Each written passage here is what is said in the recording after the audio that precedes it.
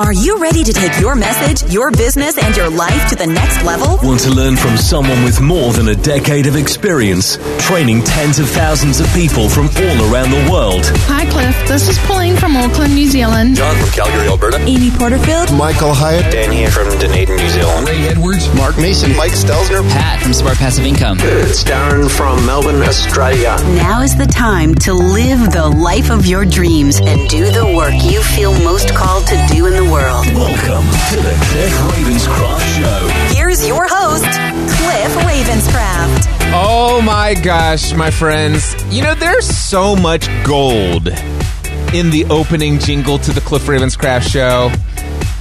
One of the things that I'm kind of proud of is the list of names of people who have called in and said, hey, Cliff, I really appreciate the work that you do through the content that you create. And these folks have said, you know, hey, feel free to use me as a testimonial. Feel free to use my voice, my name, anytime, anywhere. It will help you take your message further, faster. You have my permission. And so if you go back and listen to that opening jingle, you'll hear some pretty impressive names. At least if you walk around in some of my circles, you would hear some names and maybe even some familiar voices in there. Today, I want to talk to you about how I have established those relationships. How do you build strong relationships with other business professionals within your industry, within your niche, so that you can collaborate with them? In fact, this entire episode is inspired by a question from Danielle Wiebe. She is a member of the AM group of the Next Level Mastermind. She has an entire business and brand called Business Babes Collective. You can check her out. Just do Danielle Wiebe. Last name is spelled Wiebe. Just Google her. You'll find all kinds of amazing stuff that she does. She's a powerful inspiration, source of encouragement for women entrepreneurs. And I know there's a lot of you women entrepreneurs who are following the content that I'm putting out into the world. And I would encourage you to check out Danielle Wiebe. Just go look her up, Danielle, Wiebe, on Google. You will find Danielle. All right, here's Danielle's question that she submitted to Voxer for me. Hi, Cliff.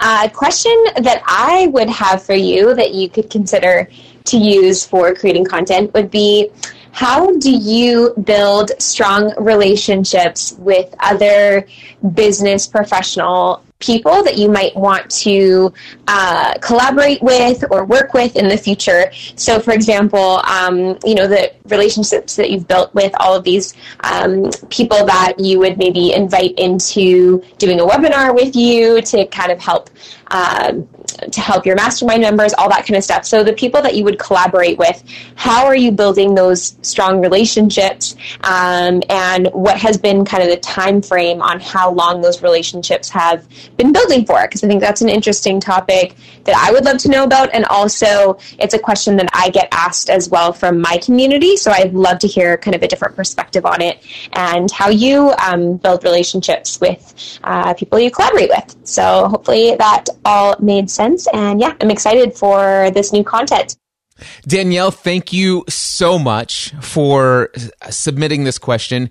I loved it so much that I have spent the past hour and a half outlining this particular episode because I needed to do a bit of research about the things that I've done to establish, or at least to be able to build the relationships or attract the relationships that I've been able to attract with some of the most powerful people in my industry. People literally that I used to dream of connecting with are now my close personal friends.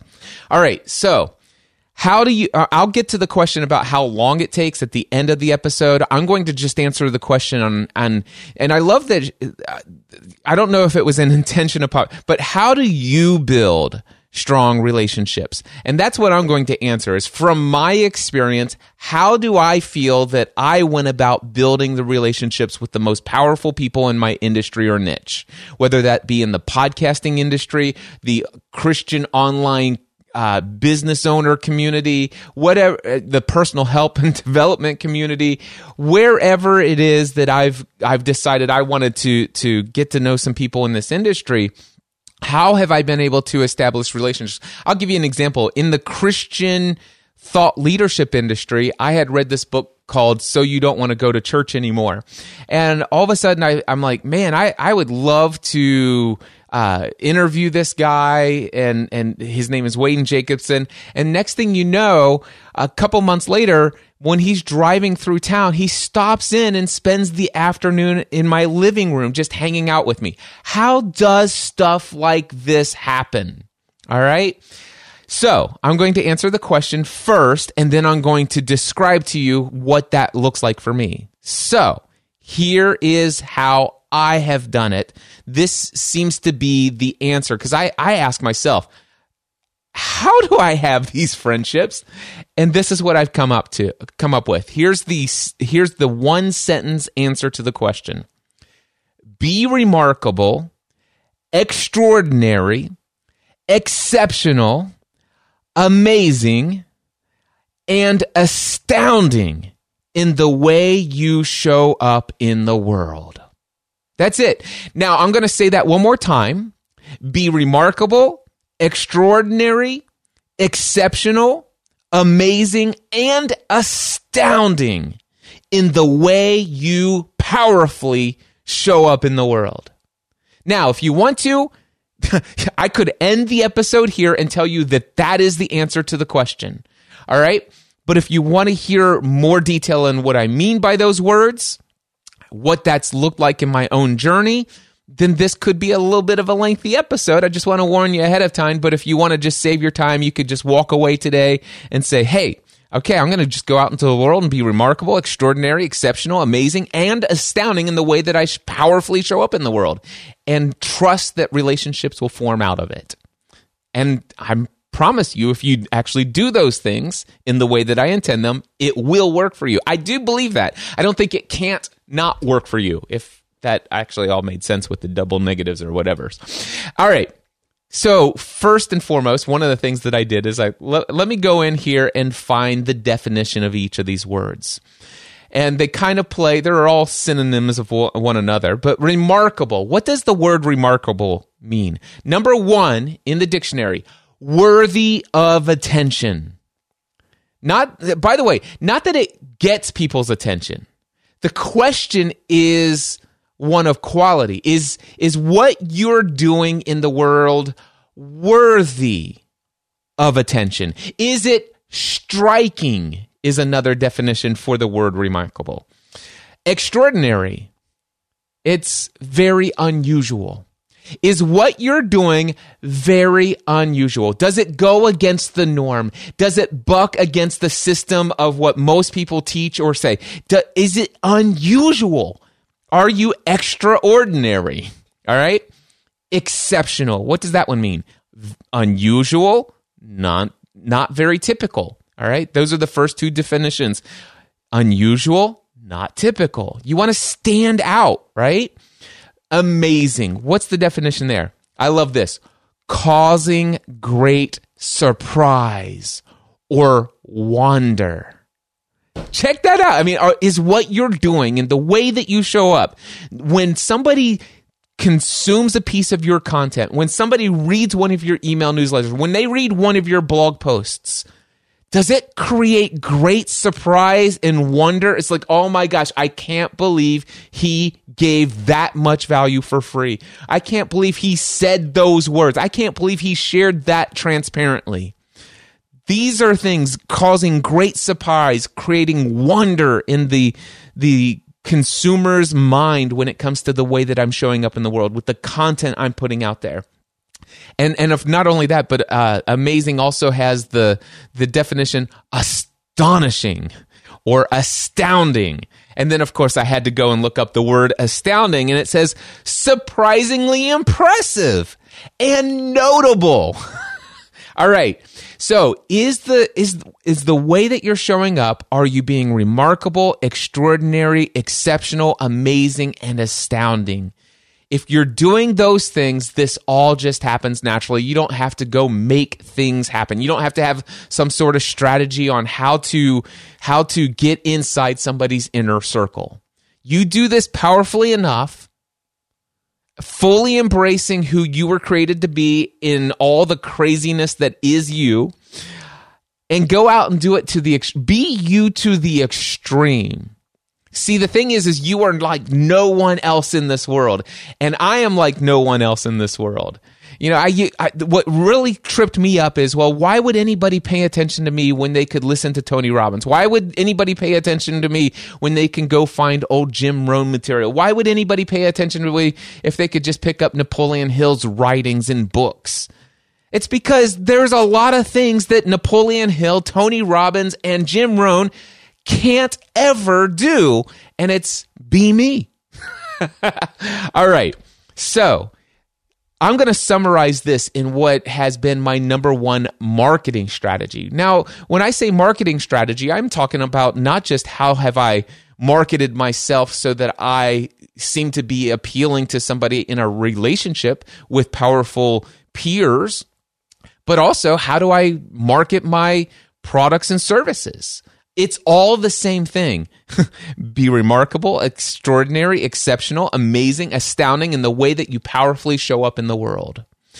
And I summarize it in a one-step marketing strategy. And it doesn't have to cost you any money with Facebook ads. Here it is. Do something and be someone worth talking about. That's how I summarize this. Do something and be someone worth talking about. Word of mouth marketing. It's a fancy way of saying word of mouth marketing.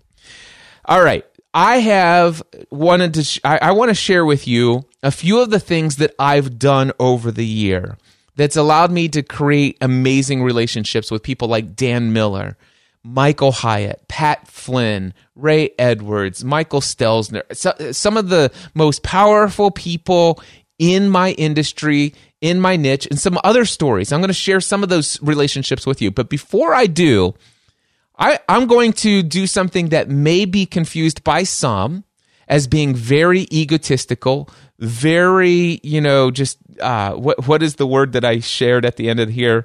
Let's see here. It may be confused as being arrogant, and I don't care about any of that stuff.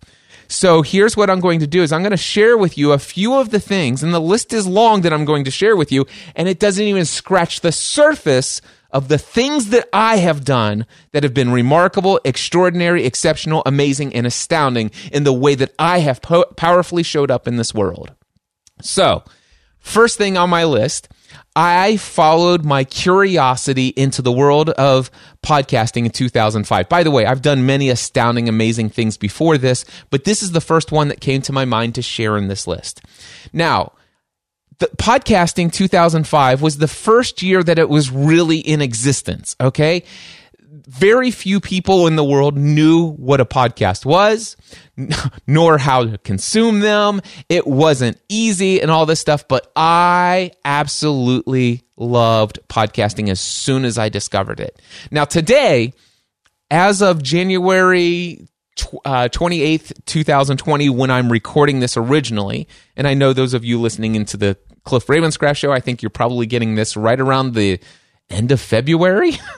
Anyway, I wanted to tell you that today there are over 700,000 active podcasts. 700,000 active podcasts. That means podcasts that are producing content at least once a month, and if not more frequently. Now, there are hundreds of thousands of podcasts that have been created and are no longer producing content actively today.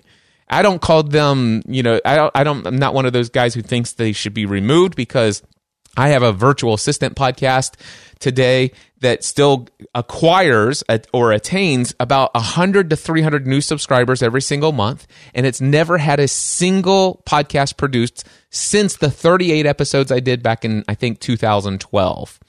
And that still generates a lot of attention for me still to this day. So, but let's just say today there's over 700,000 active podcasts in existence, created by approximately maybe around almost as many podcasters. Well, guess what? One of the things that's kind of astounding about me and my story is that I just followed this thing.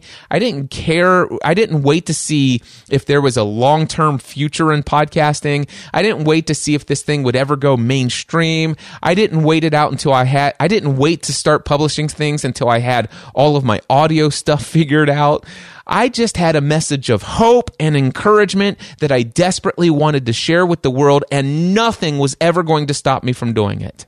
And as a result of that, I am and will always be one of the first 100 or so podcasters ever in existence. That's pretty remarkable. All right. And then let me just share with you my first year in podcasting. It's unlike many other, there are very few people who would actually be able to say their first year in podcasting was like this. Number one, I launched a total of 5 podcasts within my first 12 months. Now, I'm not talking about 5 podcast episodes. I'm talking about 129 podcast episodes in my first 12 months in 5 different shows. In fact, podcast number 1 that I launched, Weekly Lost Podcast, in December 16th, 2005. Podcast number 2 launched the My Crazy Life podcast in March 16th, 2006.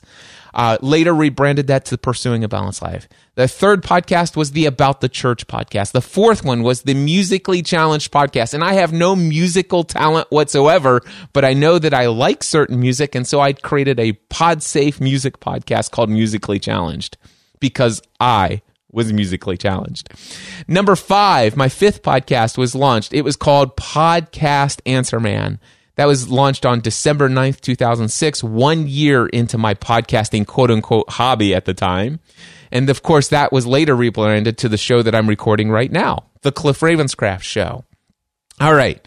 So after 1 year of podcasting as a hobby, after launching 5 different podcast shows, after producing 129 podcast episodes in my first year, all of this as a hobby, on the side, outside of my day job as an insurance agent, working in a family-run insurance agency, owned by my mom and dad, next in line to take it over, working 40 to 50 hours a week in the day job, I was able to do all of those things in my free time. All right? That's how much I was committed to. And I showed up the very non-typical way that I showed up in the world of podcasting. All right? And then all of a sudden, after 1 year, I began to dream of leaving the day job to pursue podcasting full time. Now, this is a major part of my story because I had the highest job security that one could ever dream of having. I mean, my grandfather started the insurance agency in 1937. My dad took it over from him, and the paperwork was already filled out. If something happened to my dad and he died an early death, or when he retired, the paperwork was already in place. That agency now belongs to me. And I'm talking guaranteed millionaire status in life. That's what I had. And I had zero desire to have that. Instead, I wondered, what would life be like if I could just find some way to provide for my family the way that I feel led to provide for my family financially, but so that I could do work where I can use my voice to entertain, educate, encourage, and inspire others. There's got to be a way. And so I'm like, you know what? I'm going to start pursuing just steps like this. You know, maybe might take me 5-10 years to eventually do this, but maybe when my dad retires, I'll just tell him, listen, I don't know that I want to take over the business. Let's sell this thing. All right. And so that's kind of the mindset that I thought. And I thought maybe that's 5-10 years down the road. Little did I know it would happen 1 more year down the road. That's a whole different story, and I don't even think that made my list. So we won't go there. However, instead, I dreamed of going into the thing. Oh, by the way, all of this, when I had this dream, was when everybody who was an expert in the field of podcasting, which, of course, only a few hundred people still in podcasting, still less than, I think, 1,000 podcasts out there, and the people who were the leading, bleeding edge of at the top of the top when it came to in this industry of podcasting, if you could have called it an industry back then. And there were many saying there is no such thing as an industry. Podcasting is dead.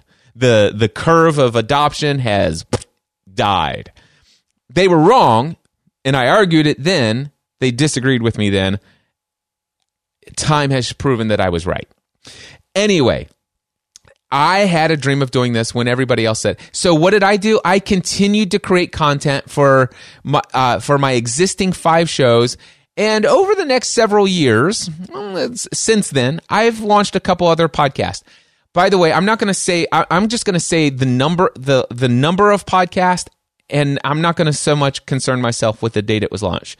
But I'm just going to read a long list here. My 6th podcast that I launched, Grey's Anatomy Fan Podcast. Number 7 was Heroes Fan Podcast. Number 8, Private Practice Fan Podcast. Number 9, The Help I Got a Mac Podcast. Number 10, Net Junk. Number 11, The Kids Show with my kids. Number 12, Family from the Heart, which I recorded for over a decade with my wife, and we still may produce some episodes of that every now and then. Number 13, the Hannah Montana Fan Podcast that I launched with my daughter, who was 8 years old at the time, and we later rebranded that to The World According to Megan. Number 14, the Doctor Who Fan Podcast. Number 15, TV Talk. Number 16, the Almost Daily Devotional. Number 17, and actually, the next several didn't. I think they all lasted for just 1 or 3 or 4 episodes. But the Bionic Woman Fan Podcast, I think there was only 1 episode. That was a terrible show. The Dancing with the Stars Podcast, I think we did 3 episodes of that and decided, The Drive Fan Podcast, Fox canceled that television show before we could even, and we knew why they canceled it. The Prison Break Fan Podcast was my 20th podcast that I launched. The 21st podcast was the Desperate Housewives Fan Podcast. Gaming with Matt, which I started with my son, was my 22nd podcast. The 23rd podcast was the Community Voice, where I interviewed people who were in my podcast community. Get this, my very first ever video podcast was my 24th podcast. It was called Facebook 101. This was in February 9th. I launched that on February 9th, 2009.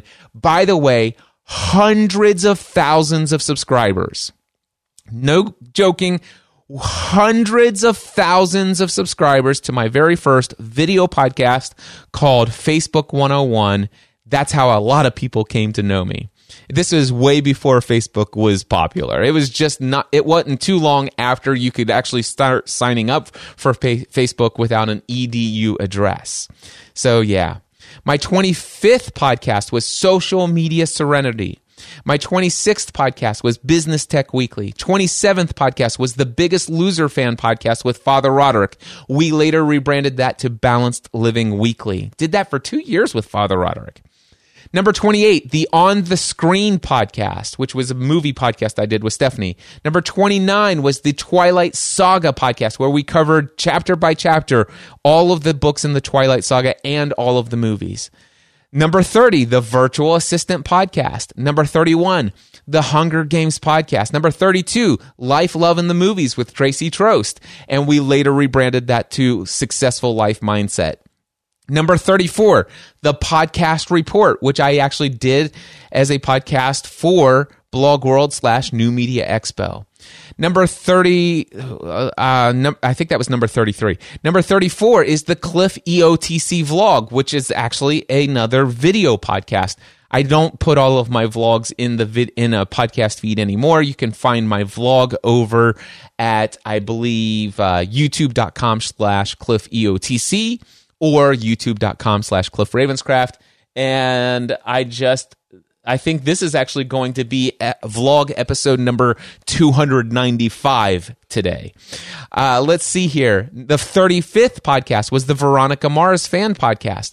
Number 36, the Audio Journal Podcast, my favorite podcast I've ever produced. MindsetAnswerman.com/audio journal if you're interested. My 37th podcast that I launched, the Cliff's Notes on Profitable Coaching. Number 38, Esports a Career. It's called Esports Career, A Parent's Guide. So far, only 1 podcast episode. But if my son Matthew does decide that he wants to launch and pursue aggressively an esports career, you can bet there's going to be some more content for that. Number 39, the Free the Dream Podcast. So in all of these years since December 2005, I personally, my own podcasts, with some of them with my wife Stephanie, some of them with some of my friends, I have personally launched 39 different podcast shows, and I literally stopped counting after more than 4,000 podcast episodes. And all of my podcast episodes are approximately 1 hour or more. So that's well over 4,000 hours of my voice in podcast form. And all of that, not only did I do that, that's pretty, by the way, that's pretty remarkable. That's not typical. That's out of the ordinary. That's striking. That's worthy of people's attention. That's all of the thing. It fits all of that. I just like, boom, this is, I know I'm supposed to use my voice. I know I'm supposed to talk. I'm supposed to share things that will entertain, educate, encourage, and inspire others. I've got hundreds and hundreds of postcards, notes, handwritten letters. I receive thousands and thousands and thousands of emails from people that tell me just how much their lives have been positively impacted by the content that I've produced. I knew it was what I was supposed to do. I didn't know how I was going to make money at it, but I knew that I had to do it. And here's the next thing that's on my list. I successfully transitioned to what had eventually become, once I discovered my true identity in this world, which was to use my voice to encourage, entertain, educate, encourage, and inspire others, I realized that my day job in insurance had become soul-sucking. And I transitioned successfully from a soul-sucking day job to full-time self-employment. Even though I had no business experience, even though I'd been an employee my entire life, I'd never taken a business course in college, and yet I successfully did it. And not only that, but I only made $11,000 net income. After all of the business expenses, the business covered our health insurance, the business paid for a CPA, paid for its overhead, but my personal income, paycheck to Cliff Ravenscraft, total net income, $11,000 after taxes. And I still didn't give up because it was the worst year financially. Yes, I had an emotional roller coaster like nothing else. I had my highest highs, my lowest lows, but I knew I was doing what I was supposed to do in this world, and nothing was going to keep me to do it. That's remarkable. That's not typical. It's astounding. All right. So that's what I did. Also, at one point through my journey, I finally discovered the power of setting goals and the strategies for how to achieve those goals. For example, I grew my business to generate over $500,000 a year. I'm personally responsible for helping more than 40,000 people. That's 40,000 people in the successful launch of their audio podcast. Then in 2011, I dreamed that in 2012, but it was November 2011, I started thinking about what are my goals for 2012. And I had 12 goals for 2012. One of them, I wanted to become a paid speaker. I wanted to get my first paid speaking gig. The second one, I wanted to be a keynote speaker. I wanted the words keynote speaker next to my name. You know, that's just a dream of mine. I didn't know why I wanted it at the time. Now, looking back, connecting the dots, looking backwards, as Steve Jobs said in his 2005 commencement address, it's easy to see that that's a part of the seed of the dream and the vision that God's planted inside of me for my purpose in this world. I didn't know it at the time, but I'm like, I want to be a paid speaker. I want to be a professional paid speaker. I want to get the words keynote. And I don't mean like keynote in one of those things where it's a 5-day conference and every day has a morning keynote and an evening keynote. I specifically knew what I want. I wanted to be the guy who starts the kicks off the conference with a powerful keynote, or closes the keynote, or closes out the conference with the powerful takeaway. Go out into the world with the message and everything you've done here.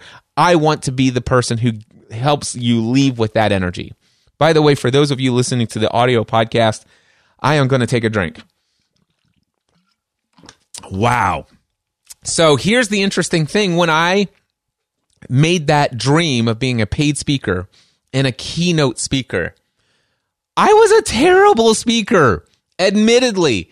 Absolutely horrendous. Now, don't get me wrong. I'd created, I don't know, hundreds and hundreds and hundreds, maybe my first thousands hours worth of communicating, speaking online. So there's some that goes along with that. Prior to entering the world of podcasting, back in 1996, I had been pursuing the track of becoming a full-time pastor. I was a licensed minister in the Nazarene Church. I was professionally trained for ministry, at least for 2 years in that pursuit. I had preached behind a pulpit, but I've got videotapes somewhere of my first few sermons. They're awful. And the few times that I've spoken in front of people, it just made me sick to my stomach. I'm not going to bore you or even disgust you with the details of how it made me sick to my stomach. But needless to say, when I set this goal, I was a terrible public communicator in front of a live physical audience. But I wanted it. And within a few short months, I was already paid to do a opening keynote address by Father Roderick Von Hogan and his team of people who were behind the Catholic New Media Conference. And the funny part of this is I was invited to do an opening keynote address about how to communicate the faith in a digital world to an entirely Catholic community when I'm not even Catholic. And I was the opening keynote address, and I was paid to do it. And you know what? On a scale of 1 to 10, 10 being a powerful communicator on that stage, my technical skills in the art of public communication, I would have given myself about a 5 out of 10. Now, as far as my passion and information and zeal and the effectiveness of that talk, I'd probably give it a solid 8 out of 10. So I covered up for my lack of technical skill and communicating with the fact that I was passionate.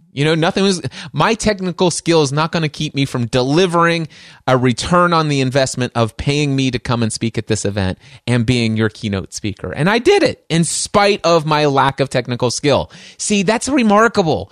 Most people is like, I wouldn't dare to dream that. I wouldn't accept that. I wouldn't go after that until I've gone through a bunch of coaching and training and stuff like that.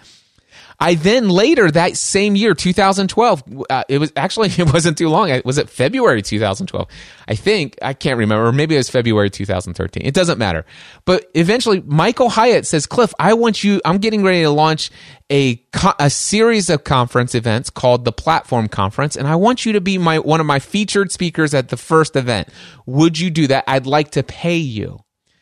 And I'm like, oh my gosh. Now that one freaked me out. But I said yes, which by the way is remarkable. It's non-typical because this is the highest level at which, oh my gosh, I can't believe this. But I did it, And then after that, I dedicated myself to the study of becoming a powerful professional communicator. I've hired coach after coach. I've listened to audiobook after audiobook. I have gone to seminar after seminar. And today, well, I've since added the title International Paid Keynote Speaker. I'll never forget, was it 2015 or 16? I can't remember which. I was the opening keynote address for the Asia Pacific Podcast Conference in New Zealand. Paul Spain brought me out there, all expenses paid, 10-day, all expenses paid trip in New Zealand. And on top of that, I got paid. Unbelievable. Paul Spain, I still thank you for that great opportunity. And it was so incredible. I also did the opening keynote address for New Media Europe. I can't remember the year of that. That might have been 2015 as well. And that was Mike and Isabella Russell that gave me that amazing opportunity in Manchester in the UK. Which, of course, if it wasn't for that, I wouldn't have actually had the thought or the idea to take my family along, which didn't work out for that trip. But we ended up going on a 2-week family vacation to Europe, traveling to 5 countries in 2 weeks. We bought a ticket, flying our entire family to Edinburgh, Scotland, and 2 weeks later, we had a return flight from Amsterdam in the Netherlands. And we figured, hey, we've got 2 weeks to figure out how to get from Scotland to to Amsterdam, and we planned our trip accordingly. That's pretty extraordinary. That's outstanding. That's worthy of interest. That stands out.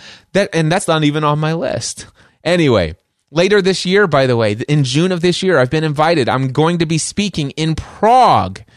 In Prague, I'm speaking at the Global Leadership Symposium. I have this incredible honor of speaking for 3 hours, 2 workshops that I'm teaching to emerging world leaders, the people who will be running countries and economies in the next decade.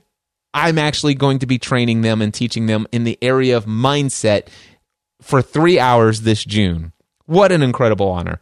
All of that because I dared to dream when I was terrible at public communication.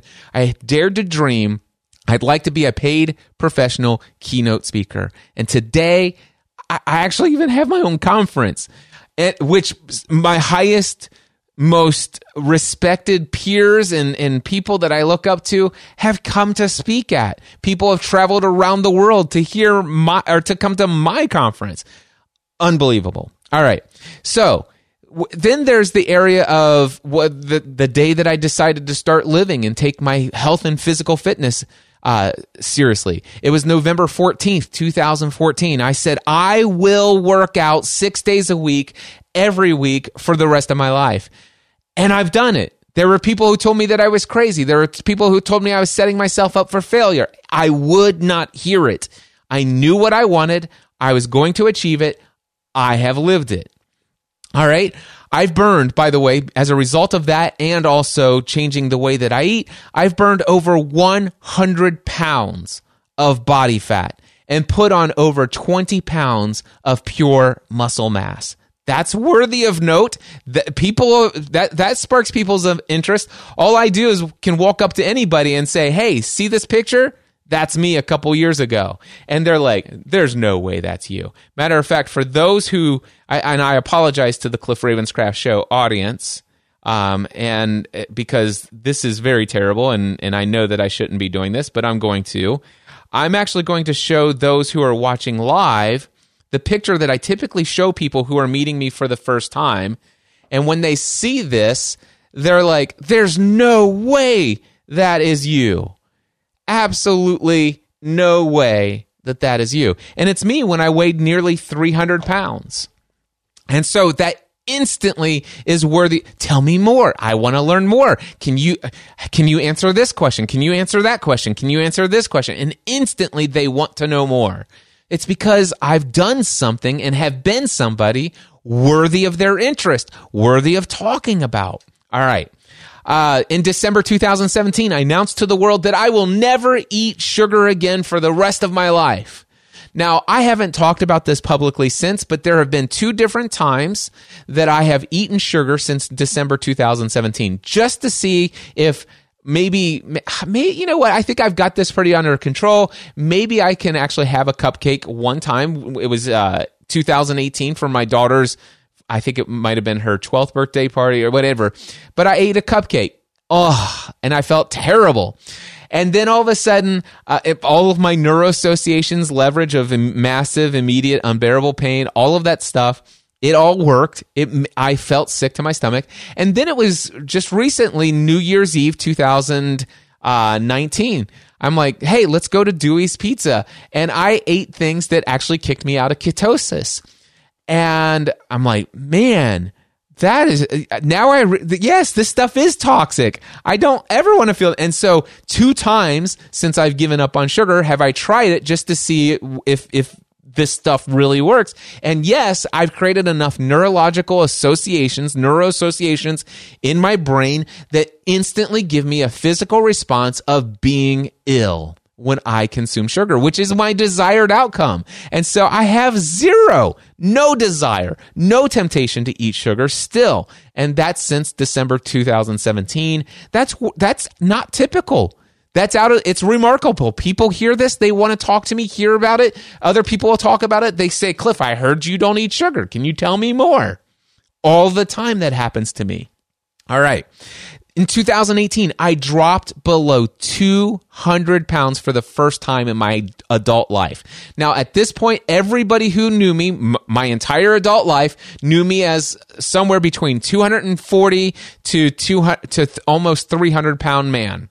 And all of a sudden, in 2018, I drop under 200 pounds. And here's what I announced to the world. I said boldly, I proclaimed to the world, I will never be above 200 pounds again. I promise you, you will never see it. Cliff Ravenscraft has changed his identity. I am the Mindset Answer Man. I will never, ever be over 200 pounds again. And I failed miserably at keeping that commitment for a period of time due to a season of lack of focus in an area that because I allowed myself, basically I failed. I had gained enough weight to get all the way back up to 221 pounds. I hit it. I stopped showing up in video. I felt guilty. I felt a lot of that leverage. I felt the immediate, massive, unbearable pain, but I had my focus elsewhere.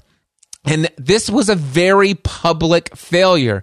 I had proclaimed boldly that I will never be above 200. By the way, that's not typical. That's extraordinary. That's striking. Most people wouldn't have the courage to say those words. But I did. And then I failed. And then I confessed publicly. I did an entire confession publicly to the world that says, I have failed. I have a confession. Transparently, I said this. I know this may cause some people to question my credibility as the Mindset Answer Man. I know all of that stuff, but here's what happened. I know why this happened to me. I know what adjustments I'm going to make. And by the way, here's how I'm going to make sure that I get back down to where I need to be and want to be in my life, and how I'm going to assure that this will never happen again. And well, within 6 months, I was back down in the 180s, and I've stayed in the 180s since. All right? Which, by the way, all of that stuff is remarkable, outstanding, extraordinary. This is not typical, out of the ordinary. This stuff is worthy of people's attention. I don't do it for attention seeking. I'm just doing it because of who I am. Let me see if I can find this. You know what? I think I've got it here because I don't want to just naturally bring this up. There's a point where I want to talk about fully embracing my identity. So I could go on and on. I'm looking at my notes again. I could go on and on for many hours, actually many days, or even probably weeks, talking about the number of things that I've done in my life that would meet the fullest definition of each of those words: remarkable, extraordinary, exceptional, amazing, and astounding. All right? But here's what I wrote. I was like, at this point in my outline, I'm like, okay, I know. Oh my gosh, that sounds so arrogant. I can't believe you spent that much time talking about all the amazing things that you have accomplished. Well, the thing is that's not even scratching the surface of the amazing things that I've done that are remarkable, astounding. And by the way, that's only the accomplishments. I didn't tell you about all the massive, tremendous amount of failures that I've had, which, by the way, I have publicly talked about plenty of times before. I just didn't think of it when I was creating this outline of all of the public things that I said I was going after, the things that I said I was going to do that it turned out to be absolute miserable failures, the times but being publicly, authentically transparent about all of that stuff as well. That's, again, still, it's all remarkable, extraordinary, exceptional, amazing, astounding. So why would I spend so much time talking about all of those things? It's because it directly answers the question that Danielle Wiebe asked. She says, how do you, me, Cliff Ravenscraft, build strong relationships with other powerful business people and professionals in your niche, in your industry? And the answer to that question is that I've done nothing more than just being myself. Okay, wait a second. That's not true.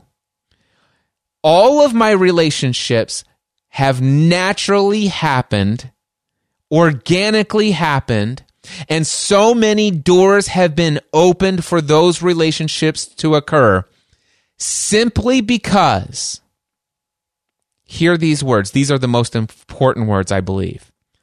I fully embraced my identity in this world, and I went after the life for which I was created to live at the highest level, paying whatever price I needed to pay to live the life I was created to live. Now, I don't know that I could actually say that word for word exactly the way that I just said it because I paraphrased what's written on here. I would encourage you to hit the back button on your video or your audio podcast and listen to that phrase again, because that is what I've done. I've discovered my truest identity, who I am, what I was created to put, why I was put on this earth, what I'm supposed to do, my mission, my purpose in this world. I fully embraced it.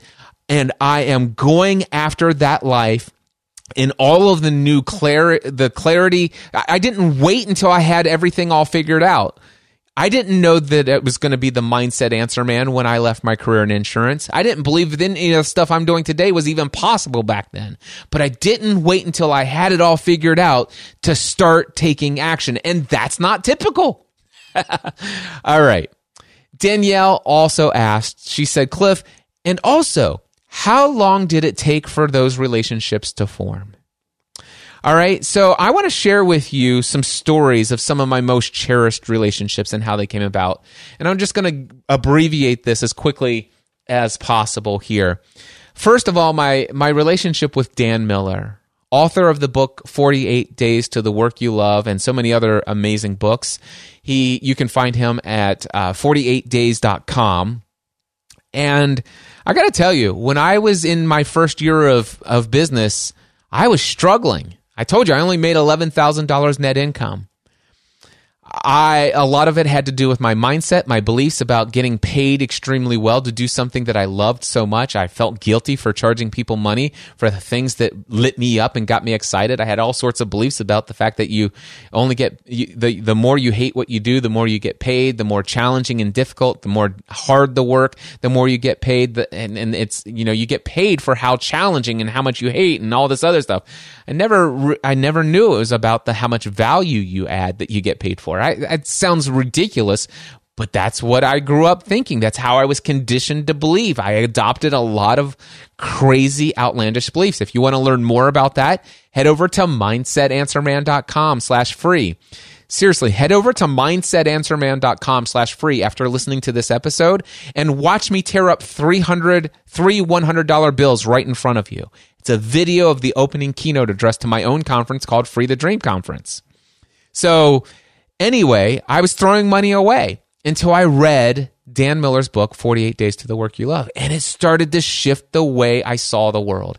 It radically transformed my mind about work and therefore transformed my life, both personally and professionally. I began to share that message with thousands and thousands and thousands. I was responsible for thousands of copies of 48 Days to the Work You Love being sold. All right? I want you to hear that because of all of the content.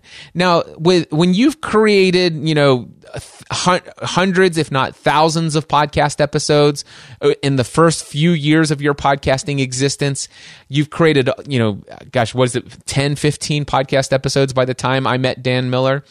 I had each of those podcast audiences. Some of them were as few as 1,000 subscribers to each podcast. Some of them had 30,000, 60,000, 80,000 subscribers to some of those podcasts. And even something like the Facebook One-on-One video podcast, hundreds of thousands of subscribers.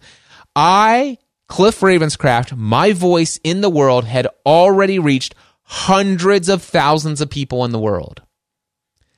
And then I start talking about Dan Miller all of the time in a lot of different contexts. I started talking about Dan Miller in Pursuing a Balanced Life. I talked about Dan Miller in the podcast Answer Man. I talked about Dan Miller in Family from the Heart. I talked about Dan Miller in the About the Church podcast. Talked about Dan Miller. I created an entire series of podcast episodes on his Rudder of the Day book by Dan Miller in the Almost Daily Devotional.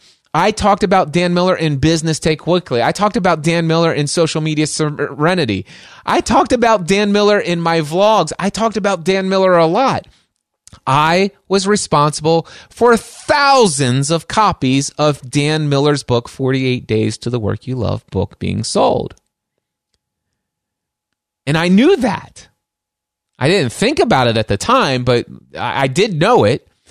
So here's the interesting thing. One day, months, almost probably, many months after I've been inspired by Dan, all of a sudden I came across this step-by-step formula for how to achieve any goal. And it was simply, number one, believe it's possible. Number two, write it down, tell others about it, and then work the plan, take action, and work the plan as it becomes available. I still today remember that.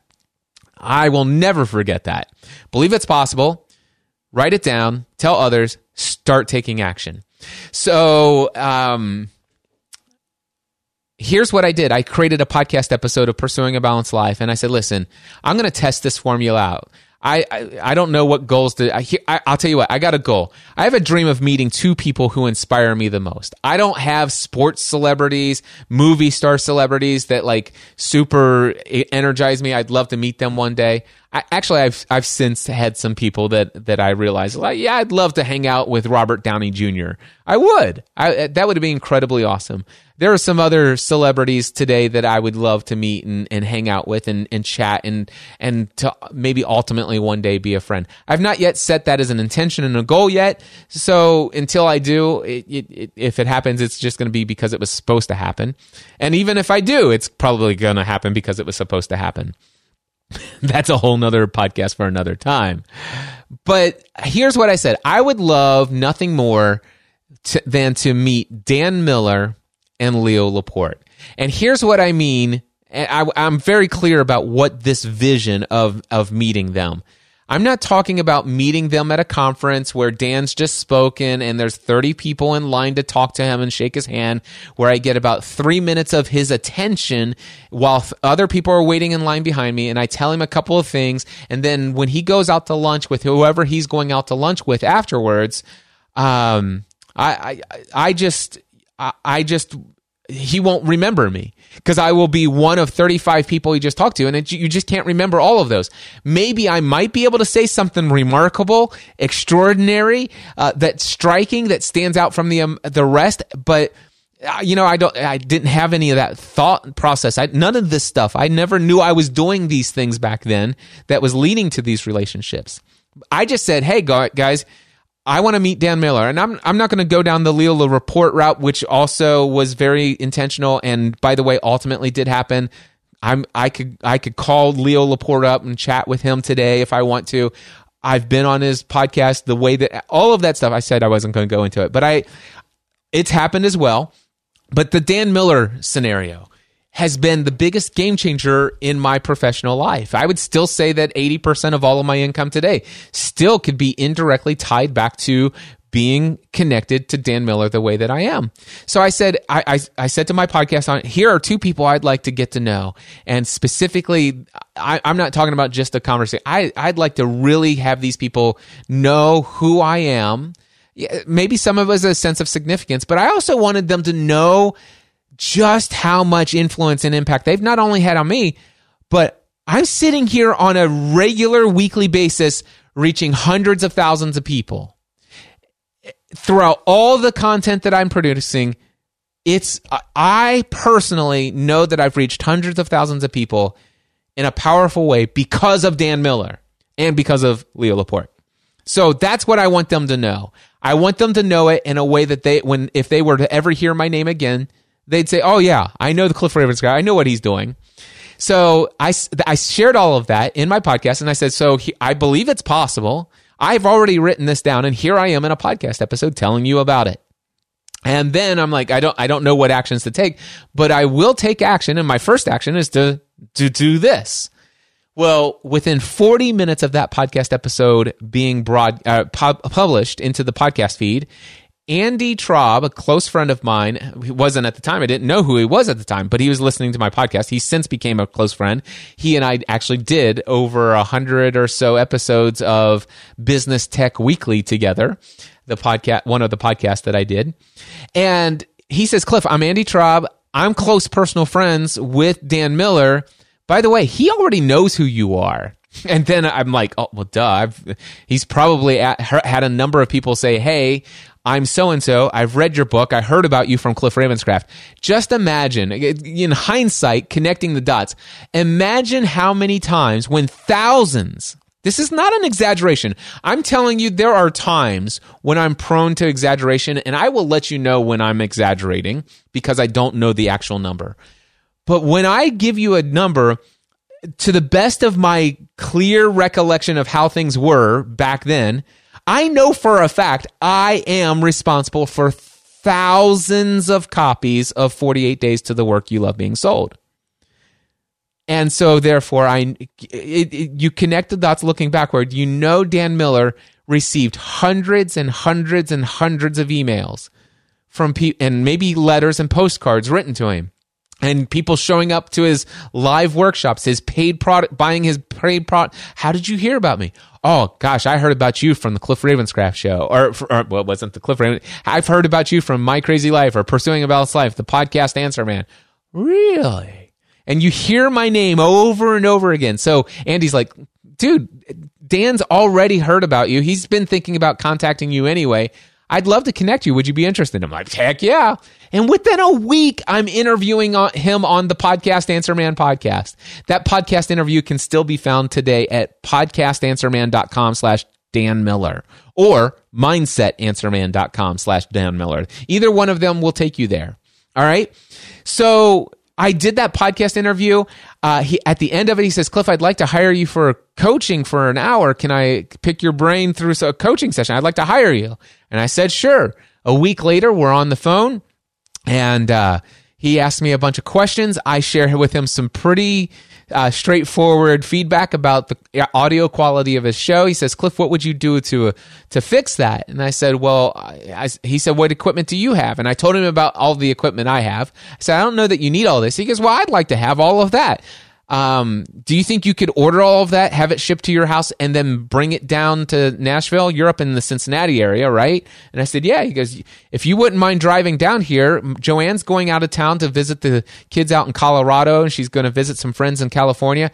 I'm here by myself all weekend. Why don't you come down Friday night? I'll take you out to dinner, take you to a show here in Nashville. You can stay in my guest bedroom in my home, and all day Saturday, we'll just set up the studio. How does that sound? Yeah, I think I'd like that. This is how that came about. How did it come about? I was already extraordinary. How did he instantly know that he wanted to invite me into his home and all of this stuff? It's not because of the conversation we had in the podcast interview. It's because of the thousands of hours that I've already devoted to my craft. It's because I've already shown how much I've been influenced and inspired by this man, and I've already taken so much genuine interest. I had so much vested in him and his message. And this was a whole thing of reciprocity kicking me in the face in a very positive way. And if you don't know about the theory of reciprocity, I encourage you to Google it. All right? So Dan Miller's like, boom, heck yeah, I want to know you. Thank you. Dude, let me shake your hand. Let me go out of my way. Oh my gosh, I'm honored to talk to you. By the way, that's the same thing that happened when I went to meet Leo Laporte. I had no idea he had any clue that I was coming. I had no idea he'd ever known who he was, even though some people said that he had dropped my name in his Tech Guy radio show several times and the Podcast Answer Man brand. But every time I've looked for it, I couldn't find it when they were saying it was there. So when I went and I was a little fangirl, there was video taken of me meeting Dan Miller or Leo Laporte for the first time. And I got to tell you, it's so embarrassing that I'm pretty sure I may have actually purposely, intentionally deleted it forever. But and he got up out of his chair. There was a crowd of people who were on a tour, and he says, Cliff Ravenscraft, Podcast Answer Man. dude, come in here. And he pulled me into his office. Oh, man, it's crazy. And it has everything to do with what I'd already done. It's about all of that being so extraordinary, remarkable, being worthy, being someone and doing something worth talking about, worthy of people's attention. All of that. So Dan Miller, how did I get to where I met Michael Hyatt, which, by the way, Michael Hyatt invited me to speak at all of his platform conferences. That's hundreds and hundreds and hundreds of people of the highest level target audience of people who would buy my products and services. He had the highest level, the most highly qualified target audience you could possibly ever imagine for my products and services. Michael Hyatt had attained those people, brought them to a conference, hundreds at a time, and invited me to be a featured speaker at every one of those. How he launched a podcast, and in the first 100 podcast episodes, my name was mentioned at least 30 different episodes. And that could be an extremely conservative number. It may be as high as 40, 50, or 60 episodes out of the first 100. Video after video, talk after talk. Michael Hyatt's talking to thousands and thousands of people all of the time in public communication, and he's in public speaking, and he tells people my story and my name. Why? Because it's been worthy of talking about. But how did Michael Hyatt hear about me? Because I was worthy of talking about from Dan Miller. Michael Hyatt, I know the story well. Michael Hyatt one day went over to his great friend Dan Miller's house, and he says, Dan, what's the number one single greatest thing that's going on in your business that has given you the best return on your investment when it comes to taking your business to the next level? And Dan Miller says, podcast, hands down. Really? More than this, more than that, more than... Hands down the podcast. More than the email newsletter? Hands down the podcast. You think I should have a podcast? Yes, you should. And he says, wow, I think I'll go research it. He goes, don't. All you need to do, I'm going to connect you. If you want, Cliff Ravenscraft is your man. I promise you, there's lots of other places you can learn. Cliff Ravenscraft's your man. Let me tell you a little story about Cliff Ravenscraft. And so he began to tell Michael Hyatt remarkable things about me. All right. And Michael's like, heck yeah, I want to talk to this guy. Instant. Dan emails me, carbon copies Michael right there as Michael's sitting in his office. I respond. Michael says, next thing you know, within a week, I'm sitting in the living room of Michael Hyatt's home in downtown Franklin, Tennessee. And that's how it all began. In an instant. However, it's because of the thousands of hours of embracing my identity and fully living it in an extraordinary way. By the way, all of this despite my haters. Do you realize all of this despite all of the negative criticism, the negative feedback? Guys, if you want to know what I'm talking about, go look up the Weekly Lost podcast in the Apple Podcast directory. If you're able to find the reviews and able to still sort them by most critical, look at the 1-star negative horrible things that various people wrote about me in the days. And look at some of my other podcasts and sort them by the most critical. I had my haters. And in a piece of content right before recording this content, in either the previous Facebook Live episode to this, the previous vlog episode on YouTube to this, or the previous episode of the Cliff Ravenscraft show, I talked about my biggest hater in the world. In spite of all of the opposition to me being embraced fully for who I am, I did it anyway. That's not typical. It's not ordinary. It's striking. It's worthy of people's attention. And it's because of that boom, when Michael Hyatt heard the story of the words that Dan Miller used to describe me, happened in an instant. How about Pat Flynn? You know, probably one of the most wildly successful, close personal friends that I have, member of my mastermind group of the Green Room Mastermind. We started it together in October 2010. So much can be attributed to how many people discovered me through Pat and his amazing community and the work that he's done over the year. How did that happen? Well, he heard about my name, podcaster after podcaster after podcaster after podcaster. You hear the name Cliff Ravenscraft 50, 60, 70 times I'm talking 50, 60, 70 different podcasts, those podcasters saying my name over and over again. All of a sudden, who do you think you're going to go to finally launch your podcast?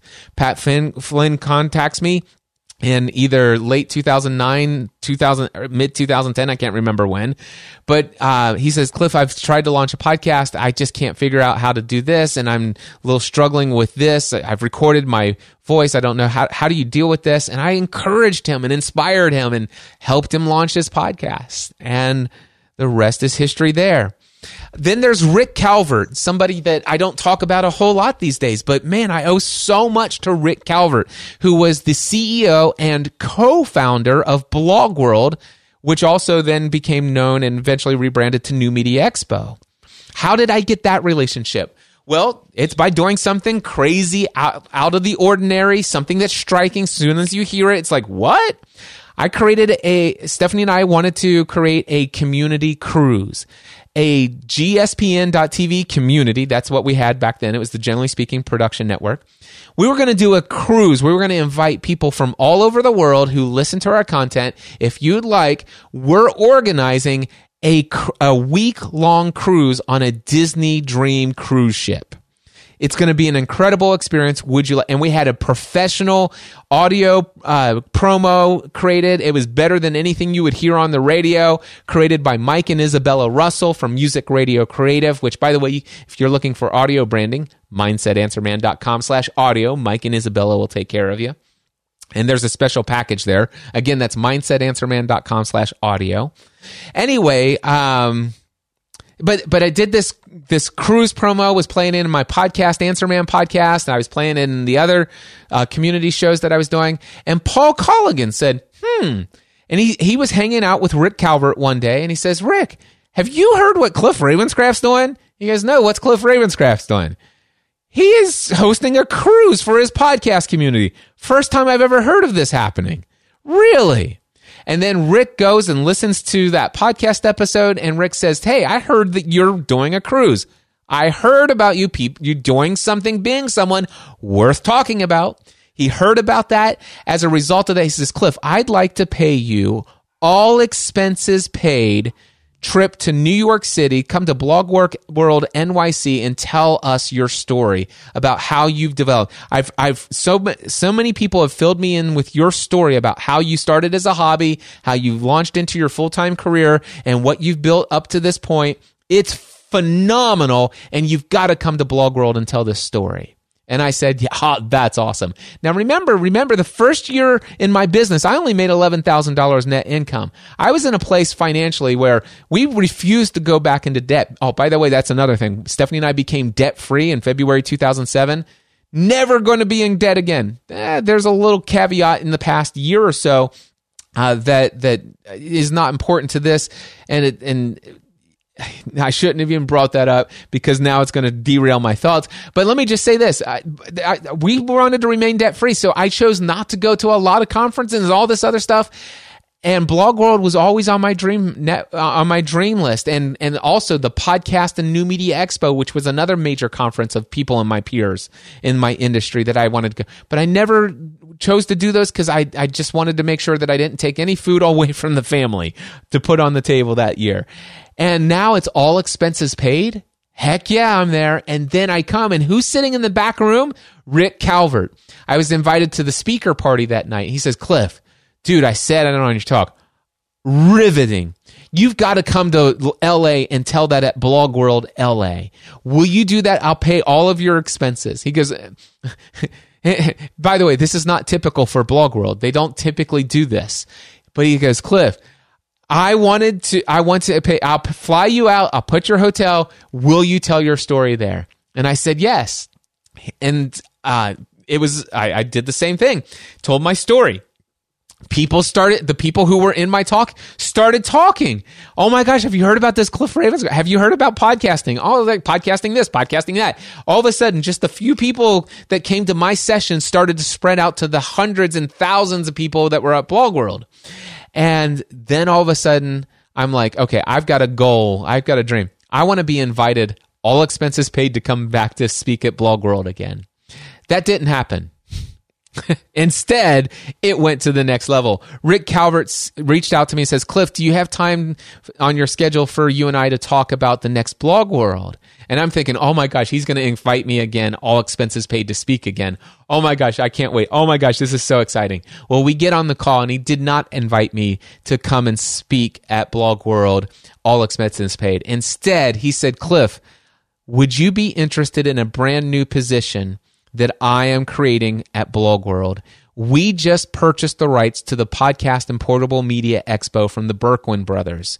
And we want to bring this community into Blog World, but we know we can't do it on our own. They don't want they don't want outsiders, people who don't have podcasts, bringing them in. And when we've talked about it in our communities here, there's a lot of people who have a lot of influence in the podcasting space, but none of them seem as Switzerland or as agnostic as you or whatever, however he communicates. Like, listen, there's the people who hate the people who monetize their podcast. There are the people who hate the people who are against monetizing. But man, if there's one name that's risen above the top of people who are just purely in it for the love of podcasting, it's you. Would you be the director of podcasting for Blog World? Would you create? We will pay you well to create a presence among podcasters at Blog World, and it became a reality. By the way, I can tell you right now, you can ask Dan Franks and Jared Easley whether or not what their version of this is, but I can tell you right now the existence of the podcast, what is it called? Podcast Movement Community, which is a major conference, is, I believe, a direct result of the work that I created and started with New Media Expo, Blog World New Media Expo. So all of that, how did all of that by the way, that led to hundreds and hundreds and hundreds of thousands of dollars of revenue in my business. All of a sudden, I literally was elevated to the number one highest top tier level of the podcasting industry. I was able to speak to any podcaster, anywhere, anytime. I was able to get them to come and do keynotes when people said, you will never get Leo Laporte to come to a Blog World and do a keynote. And here's 15 reasons why. And in spite of the fact that Lisa, who is now Lisa Laporte, she was Lisa Kensel at the time, but she's now Leo's wife. But Lisa Kensel, in spite of the fact that she denied me 7 times before she finally said yes, I made it happen. All of that business, all of the connections, all of the notoriety and credibility that came with the position of the director of podcasting in the industry-leading conference in social media at the time. How did all of that happen? Because somebody named Paul Colligan said, hey, did you hear about this cruise that Cliff's doing? I'm telling you. And just one other business part. And by the way, I could go on for days and weeks and hours, weeks, months, talking about all the people that I'm connected with, all the powerful business people. But I'd like to talk about one other very close friend of mine. His name is Tim Schmoyer. All right. How did that happen? So Tim Schmoyer, by the way, is the guy who teaches people basically Tim Schmoyer is the YouTube answer man. Although he doesn't have his brand that. He's video creators on YouTube. He's paid big time by YouTube to come and train people for Google. He actually has hosted his own conferences. He's got a ton of people. He's helped many of his clients achieve the biggest, wildest successes you can think of in YouTube. Go look him up. Tim Schmoyer, SCHMOYER. Tim Schmoyer, video creators on YouTube. Anyway, I'm sitting in Las Vegas at a Blog World New Media Expo, by the way. This is the year that I wasn't even director. I had stepped down from that position to pursue some bigger priorities on my life at that time, and for other reasons. But anyway, I was not the director that year, but we were in Las Vegas, and Pat Flynn had hosted a meetup, and I was sitting in the facility in this community gathering that that Pat had assembled. And I was sitting at this bar, I believe, if I remember correctly. And right next to me is this guy sitting down with a ball cap on. And he turns over and says, "Hey, I'm Tim. Who are you?" And I said, "I'm Cliff." And as we got to talking a little bit more, and he says, "What do you do?" And I said, "I teach people how to podcast." And as soon as I said podcast answer man, he goes, "You're Cliff Ravenscraft, the podcast answer man." And instantly, the thousands and thousands and thousands and thousands and thousands of hours of me doing all those things that I've talked about, he's like, "I've heard so much about you." And we start talking, and I said, "Tell me about you." Because, well, I kind of do what you do for the YouTube world. And I started asking him all sorts of questions. And he says, "Where are you from?" And I said, "I'm from Northern Kentucky, just outside of Cincinnati." He goes, "No way. I'm from Northern Kentucky, just outside of Cincinnati." And I said, "Really?" He says, "Where do you live?" I said, "I live in Heber." And he says, "I live in Florence." Or no, "I live in Erlanger." He lives like 9 miles down the road from me.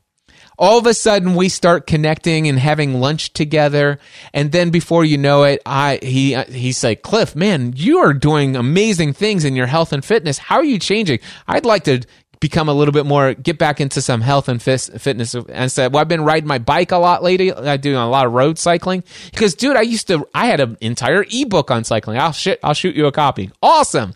And so next thing you know, Tim and I are going on 10, 20, 30, and 40-mile bike rides together. Like totally insane, very dangerous road cycling rides through Cincinnati together. And we just developed this relationship and this friendship over the years. And yeah, I mean, just this is how it's happened naturally. So basically, and how long does it take? Let me make sure I get that question for Danielle. How long did each of these relationships take? Every single relationship that I have told you has happened in an instant. It has happened in an instant. However, it only happened in an instant because the thousands and thousands, actually initially it was hundreds and hundreds and hundreds and hundreds, but then it was the thousands and thousands and thousands of hours where I was fully embracing my identity in the world and going after the life for which I was created to live at the highest level. Being fully me, being unique, doing it in a way nobody else can, being the extraordinary, the out of the ordinary person I was created to be, not going with the status quo, not always trying to fit in with the crowd, not trying to do the same things. I mean, just to give you an idea, my friend Ray Edwards just recommended a book, The Ruthless something, putting an end to something hurry. And I was super excited because I had never heard of this before. But then Ray Edwards recommended it in a live stream that he did that's going to be put out in his podcast feed. And then all of a sudden I know that that's going to go out to thousands of people. And then all of a sudden some other people are going to go read this book about how to end hurry in your life. And then all of a sudden I'm like, now I'm far less interested in this book because it's what everybody's going to be reading. And I'll just let them talk about it. And when they talk about it, I'll see if it rises to the top, and then I will either listen to the audio version or something like that. But I want to go do something. I want to go down. I want to beat different paths than everyone else. It's always who I've been. That's what I am. That's who I am. Authentically embracing fully me. I don't want to just follow the crowd. I don't want to just build my business the way Michael Hyatt built his business. I don't want to build my business the way Pat Flynn is building his business. I don't want to build my business the way Ray. I want to build the business that God has called me to build it in the unique way that he's called me to build it. And I don't care if it looks like a failure from the outside. And I don't care because what seemingly on a profit and loss statement may look like a failure to some people, it's massive success to me. You know, I make a percentage of income of some of my closest friends and peers, but I also know my overhead and meeting payroll, whole lot easier. A lot less stress. And I'm not judging them. That's what they've publicly stated. That's what they want. It's what they desire to go after, the life they feel created to live. I'm just not interested in comparing myself to anyone else. I'm only comparing myself to my ability to be me. That's not ordinary. All right. Well, I'm going to wrap this up here. So, in summary here, how do you build strong relationships with other professionals? Danielle, this is how you do it. Be remarkable, extraordinary, exceptional, amazing, and astounding in the way that you powerfully show up in the world. Do something and be someone worth talking about. And how long does it take? Well, it takes hundreds and maybe even thousands of hours before the right people notice. Matter of fact, this is not in my notes, and I am going to have to look this up, and I am going to draw this out for just a moment longer. Oh man, I should have, and I don't even have my keyboard connected to my iPad Pro, but I do now. And so I'm going to go to, gspn.tv/overnight. I'm going to read to you from Jason Fried's book, Rework. This was a powerful thing. If you want to know this, and this ties into success in your business, profitability, selling your courses, selling your workshops, selling your live events. It goes to all of those things. Anything you want to sell, anything you want to monetize. This goes to building relationships with powerful people in your niche, in your industry. All of those collaborations you'd like to make one day. When it comes to success in any of those areas, there's this myth of the overnight sensation. That there's this myth that you can actually just like go read a book and then all of a sudden you have all your relationships without all the hard work put in.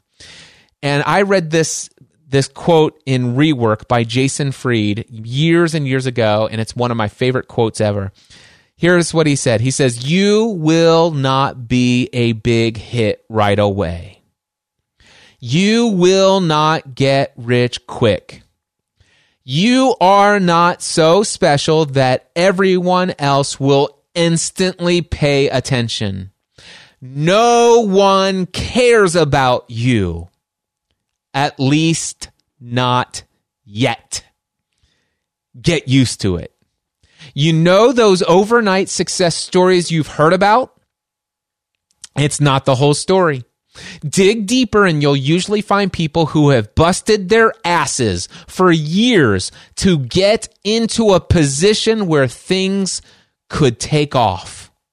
And then, on the rare occasion that instant success does come along, it usually doesn't last. There's no foundation there to support it. Trade the dream of overnight success, whether that be selling your courses, selling your products and services, selling your coaching, selling all of that other stuff, or whether trade the dream of the overnight success of building those powerful relationships with people in your industry or your niche. Listen to this. Trade the dream of overnight success for slow, measured growth. It's hard, but you have to be patient. You have to grind it out. You have to do it for a long time before the right people will notice.